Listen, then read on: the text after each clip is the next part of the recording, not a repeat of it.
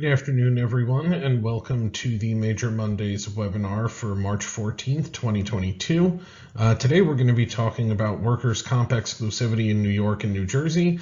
We're going to go over some exceptions and Section 29 and Section 40 recovery rights. If you have any questions, just feel free to post them in the box, and we'll get to them at the conclusion of the webinar or afterward. All right, so what is the concept of workers' comp exclusivity to begin with? Well, it is the idea that workers' compensation is the exclusive remedy for work-related injuries for injured employees, in exchange basically for guaranteed access to benefits without regard to fault. The worker surrenders other claims against the employer. Basically, if you get injured and it's work-related and it's compensable, you're guaranteed benefits. You don't have to prove damages. It's effectively a no-fault system. Generally, acceptance of workers' comp benefits will serve as a bar to any other claim against the employer. So let's look at New York first. This is Section 11. So Section 11 says that the liability of an employer for workers' comp benefits shall be exclusive and in place of any other liability whatsoever. And that wording is actually very strong. Shall be exclusive and in place of any other liability whatsoever. So the legislature was very clear that they wanted to limit the employer's exposure just to comp. Applies to an injured worker or any other person otherwise entitled to recover damages, contribution, or indemnity at common law or otherwise. Section 29(6) extends Section 11 to co-employees. So basically your co-worker is entitled to the same protection as your employer. And there's this overlap with general special employment. If anyone's familiar with that concept, it's that under the workers' comp law, an employee can have two different employers, a general employer and a special employer, for instance, in the context of lent employment from a staffing company. And the way to think about this Section 11 exclusivity is dead as to one, dead as to all. Basically, if one employer, the general employer, is protected from suit under Section 11, so is the special employer, and vice versa, and so are employees of both. So what are the exceptions written into Section 11 itself? So if the employer does not have workers' comp coverage as required by Sections 10 and 50 of the workers' comp law, the employee has the option to select workers' compensation or to sue civilly for damages. Note that if they choose to take compensation, the Section 11 bar then applies again. If the employee sues the employer civilly, the employer cannot raise contributory negligence or assumption of risk of employment as defenses and cannot argue that the injury was caused by coworker negligence. So if in this context where they elect to sue the employer civilly because the employer failed to get the required insurance, the employer loses out on quite a few defenses right out of the gate. The employee would not be required to plead or prove freedom from contributory negligence. Other exceptions in Section 11 itself. Indemnity and contribution prohibited by Section 11 does not include contractual agreement entered into before the accident.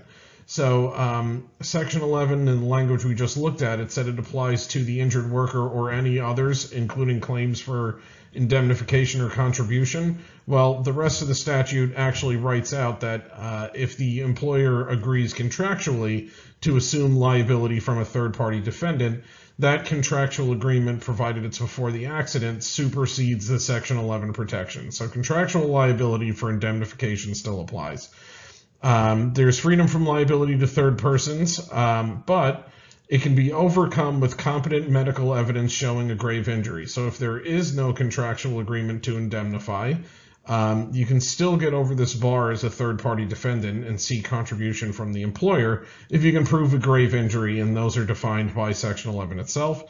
This has the effect of allowing the third-party defendant to pursue indemnity and contribution from the employer. Note that this is not strict liability. It is not once you're able to pierce the Section 11 bar due to a grave injury, the employer's on the hook for everything. Damages still have to be apportioned appropriately. Other exceptions to Section 11. So it triggers once the employer's liability for workers' comp benefits is established.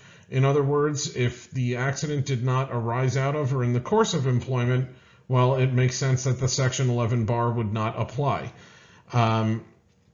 The other big one is intentional injury perpetrated or directed by the employer. Now, note that this is not gross negligence or recklessness. This has to be deliberate and intentional, basically ordering the employee to get hurt, knowing that they're going to get hurt if you do. The employer is still protected if the coworker's intentional wrong was not instigated or authorized by the employer. So what this is saying is that an accident can still be accidental, or an incident rather, can still be accidental from the employer's standpoint, even if it's intentional by the coworker. As long as the employer didn't instigate or authorize the coworker to hurt the injured worker, then the employer can still be entitled to the protection of Section 11, even if it was their worker that committed the intentional tort. Other exceptions. So if an injury is compensable under the workers' compensation law, an injured worker cannot get around Section 11 by refusing workers' comp benefits. Yes, generally you're going to get more in civil court, particularly if liability is clear and you have a great claim for pain and suffering, non-economic damages. Well, it's not either or. You can't just say, I'd rather sue in civil court, so I'm not taking comp. You cannot get around Section 11 by just refusing workers' comp benefits if the injury is compensable. Conversely, the moment the employee accepts workers' comp benefits, coworkers and the employer are protected from intentional wrong claims. So to be very clear about that again, intentional wrongs are an exception to insurance coverage. They're an exception to the protections of Section 11, but if the employee decides to accept workers' comp benefits, they cannot claim an intentional wrong against a coworker or their employer. It is still either or. Once they elect workers' comp, they cannot sue the employer for an intentional wrong. So the Section 11 bar does still apply in the intentional wrong context. It just gives the employee the option of suing civilly or for comp. If they sue for comp, the action is dead against the employer or coworker, or if they accept compensation, rather. Even claims for coworker intentional torts are barred if the employee accepts workers' comp, as otherwise the coworker wouldn't receive complete protection as intended by the legislature. So what do I mean by that? It's that if a coworker commits an intentional tort and the employer is protected from liability, but the coworker isn't, the employer might potentially seek to get reimbursed for their workers' comp damages from the coworker that committed the intentional tort, which is, an action over, they call it. So in this instance, the employer might actually seek to recover from the employee that committed the intentional tort, and then all of a sudden, where is this Section 29.6 and Section 11 protection? So it is a complete protection. The employee accepts workers' comp benefits, that's it. Let's get to Section 8 in New Jersey. So let's look at the language first of all here. Such agreement shall be a surrender by the parties thereto of their rights to any other method, form, or amount of compensation or determination thereof. If an injury or death is compensable, keywords there again, like we saw in Section 11, a person shall not be liable at common law or otherwise on account of such injury or death for any such act or omission occurring while such person was in the same employ as the person injured or killed, except for intentional wrong. So unlike Section 11, this one actually specifies that there's an intentional wrong exception. So what is that intentional wrong exception? The Laidlaw claim. Anyone who's dealt with claims in New Jersey has probably heard of this. So we start off with this Millison case that says the employee is not precluded from also suing the employer in tort if the injury is caused by the employer's intentional wrongdoing. So here the employee can actually do both, unlike in New York. The damages would be offset by the amount of workers' comp benefits. In other words, the employer doesn't pay twice for the same recovery. If there's economic damages, they're offset by workers' comp benefits. And same thing for pain and suffering over that. So there's a full offset for the amount of workers' comp benefits. The employer's not paying twice. This exception is narrowly construed. The employer's actions must be substantially certain to cause the injury suffered. Then we'll move along to this Bustamante case. Subjective intent to injure or substantial certainty that the injury will occur. Those are the standards we're looking at for the employer. So this leads us eventually to Laidlaw, the New Jersey Supreme Court decision, and they interpret Millison by establishing a two-prong intentional wrong analysis. Prong one, it relates to the employer's conduct. We inquire whether the employer has knowledge that its actions were substantially certain to cause the complaint of harm. So prong one requires both substantial certainty analysis and subjective desire to injure analysis. Again, you're looking at this standard of basically ordering the employee to hurt themselves knowing that it's actually going to work.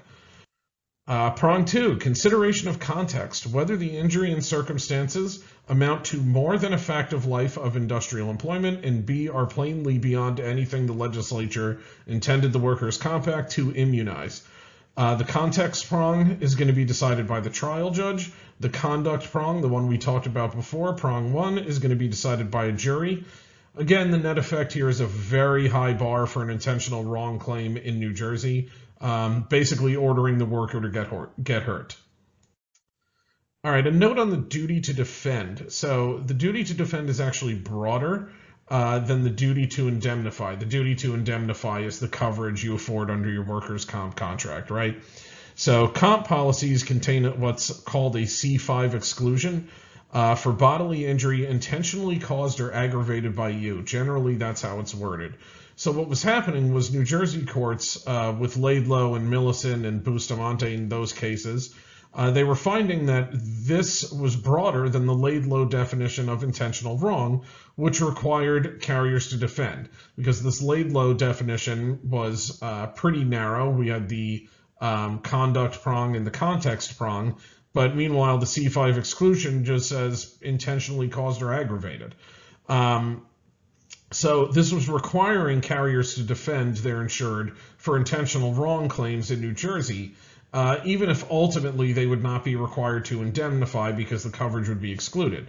So what happened with these cases? Well, ultimately, it gave rise to a separate policy endorsement for New Jersey claims that you're probably going to see in a lot of Part B coverage and workers' comp policies in general. Interestingly, the New Jersey specific endorsement clarifies that exclusion C5 applies to any and all intentional wrongs within the exception allowed by NJSA 34:15-8.